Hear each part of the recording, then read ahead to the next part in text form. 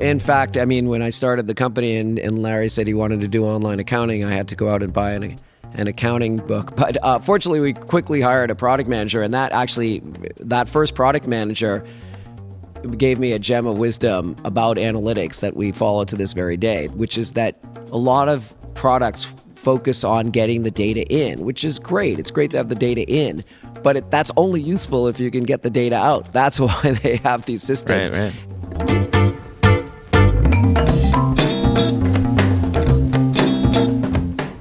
Welcome to the Cloud Accounting Podcast. I'm Blake Oliver. And I'm David Leary.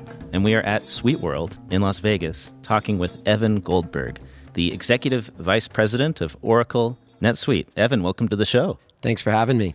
Thank you for having us here at this conference. It's been wonderful getting to meet your customers. I always love coming to events put on by software developers and vendors because we get to actually talk to the customers. And David and I were out wandering the strip last night, heading over to a happy hour, and we ran into a customer, Frisbee. Well, they don't call it Frisbee. Frisbee it's like golf. Disc Golf manufacturer. And he's the chief IT guy there. And I said, how long have you been on NetSuite? And he said, oh, it wasn't called NetSuite. It was called NetLedger. Yeah, well, that's a long time. So that's way back. What is NetLedger? Well, that was the original name of the company. You know, what happened was this was my sort of second startup. My first one was sort of my mandatory Silicon Valley failure. So I checked that box, but I did learn a ton about running a company. And, you know, one of the most salient learnings was that there weren't great tools for fast-growing companies for all aspects of your business. So we were running our business on sort of a smorgasbord of different tools, QuickBooks for accounting and Yahoo stores, if you remember that, for our web store. And we had a sales package, like a small business sales package. And we were doing our support basically out of someone's email inbox. And I just couldn't get great information about my business. So Larry Ellison was kind enough to help support me on that first venture. And he called me one day and asked how things were going. And I said, they're not going great, but I have this great idea. I want to build systems for businesses. And he's like, OMG. I'm sure he didn't say that, but that was the essence of it. That's exactly what I've been thinking about is, you know, we need to do an online system for, you know, managing the accounting of, you know, small companies. And it's got to be delivered completely online because nobody wants to deal with databases and all that stuff, which I thought was some great self-awareness on his part. And this was at the time when Oracle was selling on-prem databases. Yeah, totally. So he saw the end of that. He definitely had the vision for the cloud, though of course it wasn't called that then. And I said, well, you know, what I'm most interested in is sales. Like I want software for sales to see where my next deal is coming from. And he said, oh yeah, we'll have to do front office, but first we should do back office, your accounting, because that has all your products, your people, you know, all that sort of key information. And so we right then decided to do an entire suite, and he was really, really focused on it being an online offering. He said, that's how all software is going to be delivered in the future. Well, at least for the next 1,000 years. I can't predict after that, but so he was very committed to that. I was very committed to make it, you know, sort of an entire suite. Nevertheless, we were starting with accounting, and we wanted a simple, easy to understand name, and so it was NetLedger. You know, kind of online accounting delivered as a service, anytime, anywhere. So this is an interesting piece of cloud accounting history because you wanted to build something for the sales side of your business and a suite. You knew accounting was kind of important, but it was really Larry Ellison's the one that put his foot on the ground and said, build cloud accounting. Right. And really the first guys, right? Yeah, no. Like, we wouldn't exist. This is the Cloud Accounting Podcast. Like, it's all because of Larry. Pretty much, because fortunately, there was a gentleman that was interested in doing sales software online, and he came up to me a few months later, Mark Benioff, and said, oh, I'm going to do one of these internet startups too, and we're going to do sales on the web. And I'm like, yeah, that's a good idea. You should definitely do that. And that was your initial inclination, right? So yes. Do you ever regret not starting with CRM and starting with accounting? No, because, you know, as we look at our business now, it really does all start with the back office and with ERP, for lack of a better term. That's typically what brings customers to NetSuite. And we did change the name, eventually figuring out maybe we should name it what actually the entire thing that we're going to do. And so, the fact that we have that strong history there and that really strong offering there, I think is critical to make people's transitions to NetSuite as smooth as possible. Well, and one marker of success in that approach is, you mentioned in the keynote, 65% of tech IPOs happened on NetSuite in 2021. That is a lot.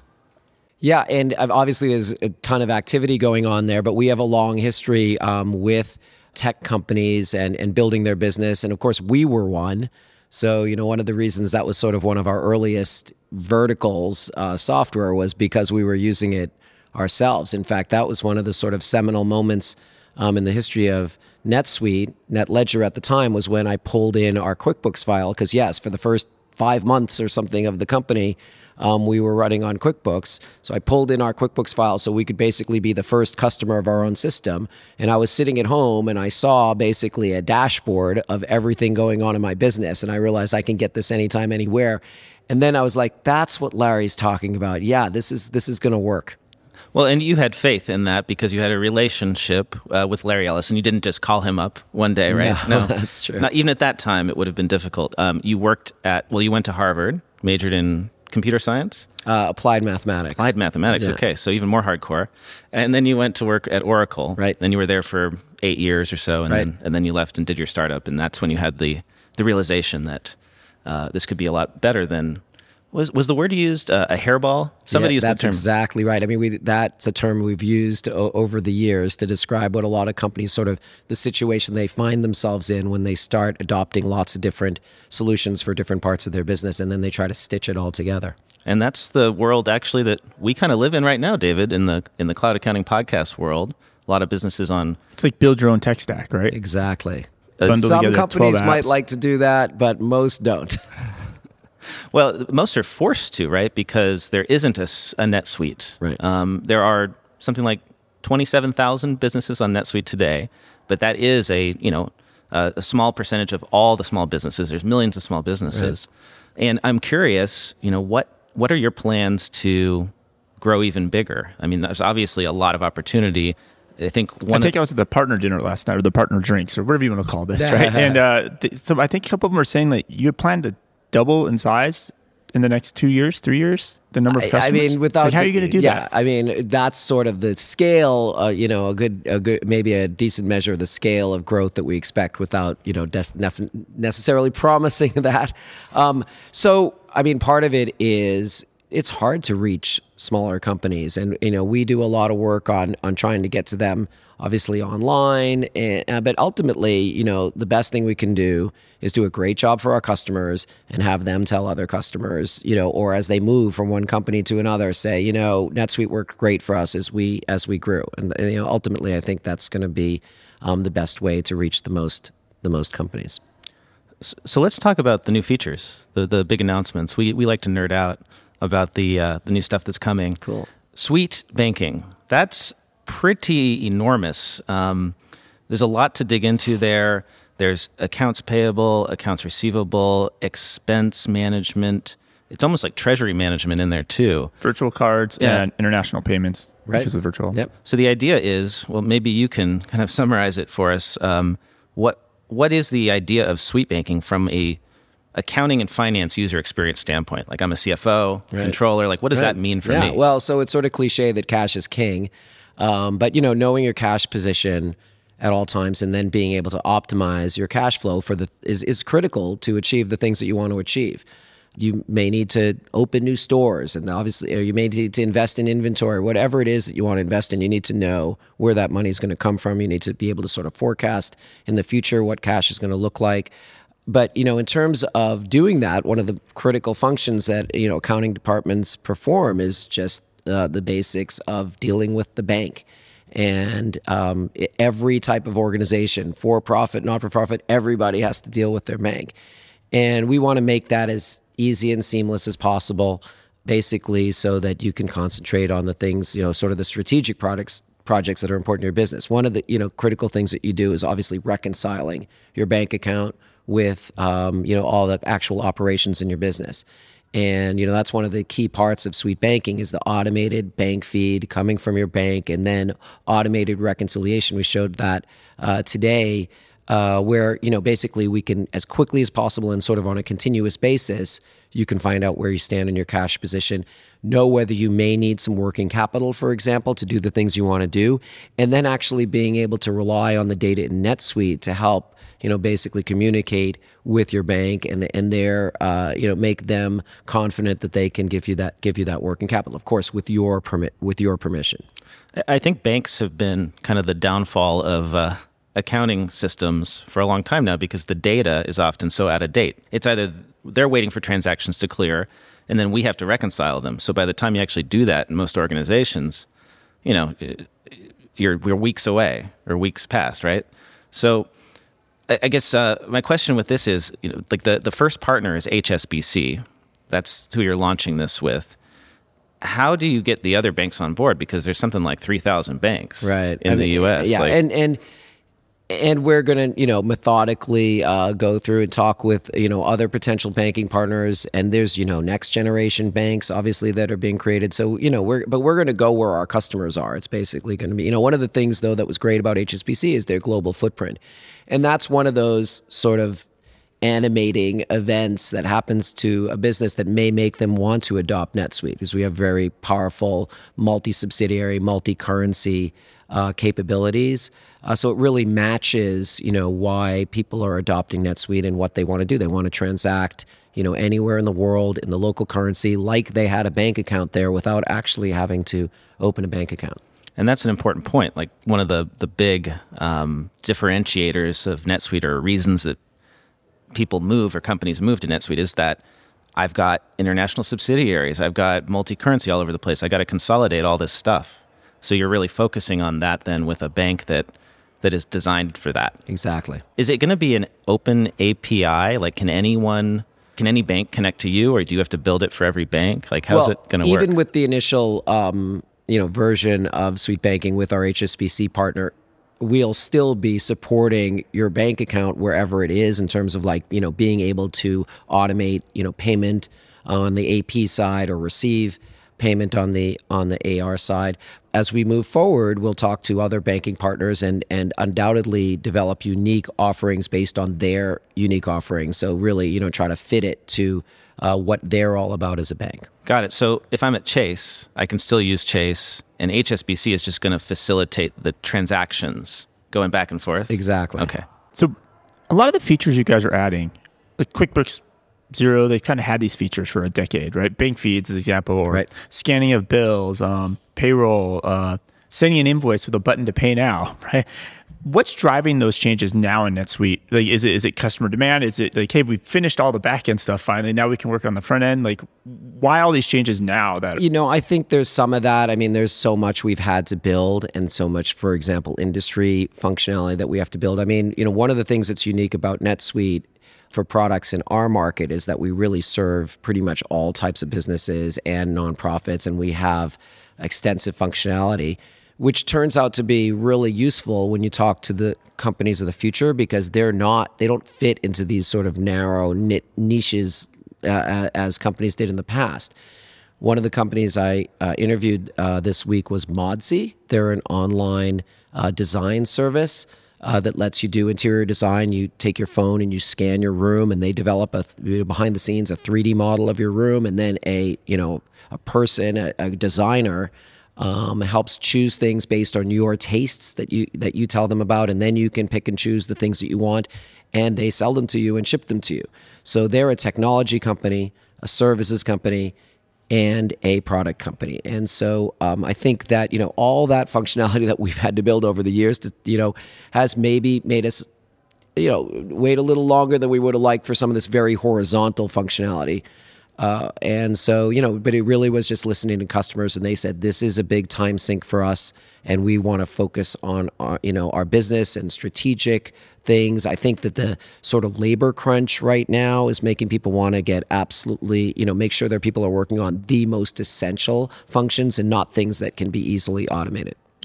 So when you sat down, I think your initial vision was always a suite, everything in one app type thing. So how do you balance that because I feel like the pendulum swings in the industry, like put it all in one app, then split it up into as many apps. And then you have this show floor and you have all your partners here, but some of the things like scanning of bills that is now built in, you have partners on the floor. Like how do you balance your relationship between what you build versus what you want your partners to build and, keep everybody happy? Well, our partners are fantastic and they always find the white space. Is again, we can't do everything. And, different partners sort of attack different parts of the problem. Again, ultimately, we look at the most core functions of a business, and those are the things that we're really trying to automate and give you visibility to. But we knew from the beginning we weren't going to be able to do everything. That's why we built a powerful extensibility platform into NetSuite to make it easier for these partners and these development partners, as well as reseller partners, to build functionality that's needed by a particular vertical or even by a particular company. So that they, I'm sure, will continue to find great ways to serve our mutual customer base. Yeah, I think even when a tech stack of half a dozen apps works well, one of the problems you run into is that the data is in lots of different places. Right. And I thought it was perfect that you had Kevin O'Leary as your keynote speaker, or one of your keynote speakers, at this event, because he came with examples of companies in his portfolio that have had to pivot and transition during the pandemic. And he described how they thrived because now they were building direct relationships with customers, and they have all this data, and that allows them to do a lot. And it made me think about how, if you're running a separate CRM and then a separate financial system, you've got two really critical pieces of information that are not in one place. I think most companies are probably in that painful situation, right? And you showed a lot of really neat stuff with analytics. Can you describe for us what is the benefit of having everything in the suite? Yeah. I mean, that's sort of, maybe you'd say the raison d'etre of NetSuite to begin with, was that, as I said, everything was everywhere, all over the place, scattered. I had like 5 different customer lists in my first company. I didn't know really, is this really a customer or is it a prospect? It depended on where I looked. So, and again, obviously the resources of smaller companies, they don't have the kind of IT resources to manage all these applications and make them work together. So that's, certainly ultimately some of the best value that we provide to our customers, and then taking advantage of it in terms of being able to make connections between different parts of your business, track things all over your business. I mean, just to geek out a little bit. Yes, let's do it. We have a feature called segments, custom segments, where whatever it is that you need to track throughout your business, which product line does this represent? Well, you don't want to do that just in your financials. You want to track it right from the very beginning, from the minute they come to your web store. You want to know what product lines they're browsing. You want to know what product lines customers are, most interested in. And then obviously, from an accounting perspective, you want to see what's generating the most profit. So you can create a custom segment called product line and put it all across the suite. And you get sort of exponential value by having more of that data in NetSuite. And then, a lot of our customers or increasingly have proprietary data from their systems. They will often pull that into the suite. We make it really easy to import it. And another thing we announced this week was the NetSuite Analytics Warehouse, where you can mash those up, your different sources of data, because we know that, not everything is in NetSuite. We want to kind of have as much as possible, but every company is different. Mash up those different sources of data and use the power of Oracle's, data warehouse technology and their analytics technology to make great insights from that sort of comprehensive view. Yeah, that's such a huge difference and advantage of using an ERP. I mean, I know you don't like the term, right? Yeah. Well, it's a little dated, yeah. But we know that we have to talk, meet people in the language that they use. So by having financial and non-financial, the people data, the whatever you want to track, it can all be brought into this database. Exactly. And I guess that makes a lot of sense, given that you started out working on databases. Well, in fact, I mean, when I started the company and Larry said he wanted to do online accounting, I had to go out and buy an accounting book. But fortunately, we quickly hired a product manager, and that first product manager gave me a gem of wisdom about analytics that we follow to this very day, which is that a lot of products focus on getting the data in, which is great. It's great to have the data in.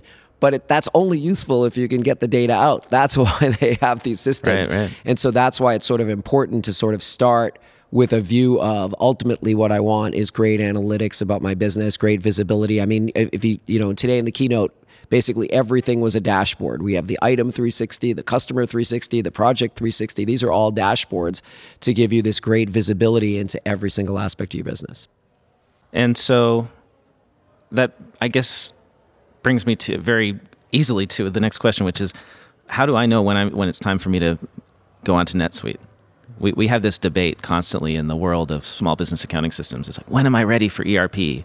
Or whatever you call it. Yeah. Well, what do you tell people? It really differs. There's an event typically, or something that just you've pushed the boundaries of the existing system that you're using or systems that you're using to the limit. Sometimes that is that your system has grown, your company has grown way more complex. You don't know everybody in the company anymore. You don't know all your customers anymore. And you rely more on getting that information out of the system rather than sort of yelling over the wall, especially since you can't do that anymore. Can't do that, no. At least for now.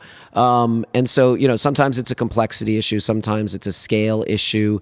A lot of times, as I mentioned before, companies decide they're going to go international. They start to do that, and they're like, whoa, my system definitely cannot handle this.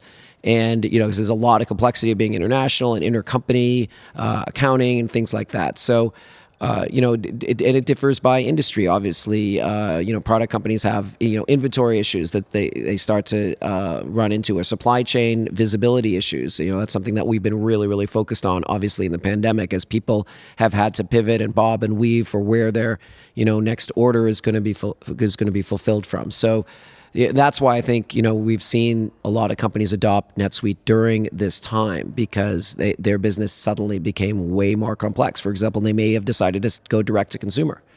And so now they have to juggle sort of their B2B channels with a new B2C channel. And how do they get visibility into, all these different ways that they're selling that they didn't have to worry about before?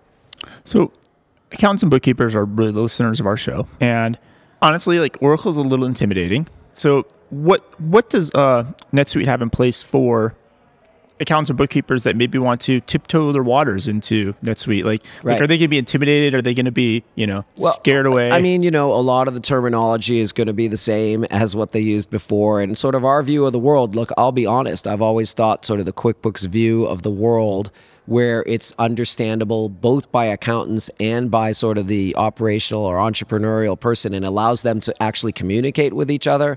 I think that accounting and finance teams are really becoming more strategic to companies now. And I guess obviously as we can automate a lot of the sort of drudgery, they can be thinking about how can we expand profitably, what areas of our business are working better than others, what are sort of some of the hidden patterns behind the accounting data that are important to us.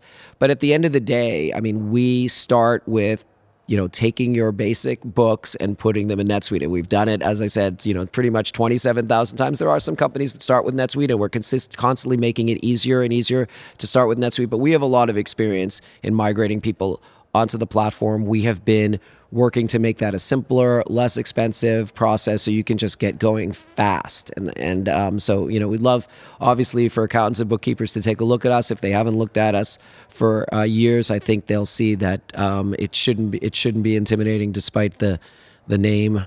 We got to get rid of company. We got to get rid of that term ERP. That's what scares everyone. Absolutely. Right? And I mean, at our keynote today, we talked about value streams, and obviously managing cash and profitability is, for an accounting and finance department, is one of the most important value streams. That's how we're sort of thinking about the world, rather than these outdated sort of ERP, CRM, HR categories. I mean, we're one system. It all works together. Everybody uses the same system. The accountants, the CEO, the salespeople, they're all working together in NetSuite. So speaking of working together, how does NetSuite help? Because I think a lot of people hear the word ERP implementation, and a lot of times there's an equal sign failure. How many people have tried to roll something out, implement something?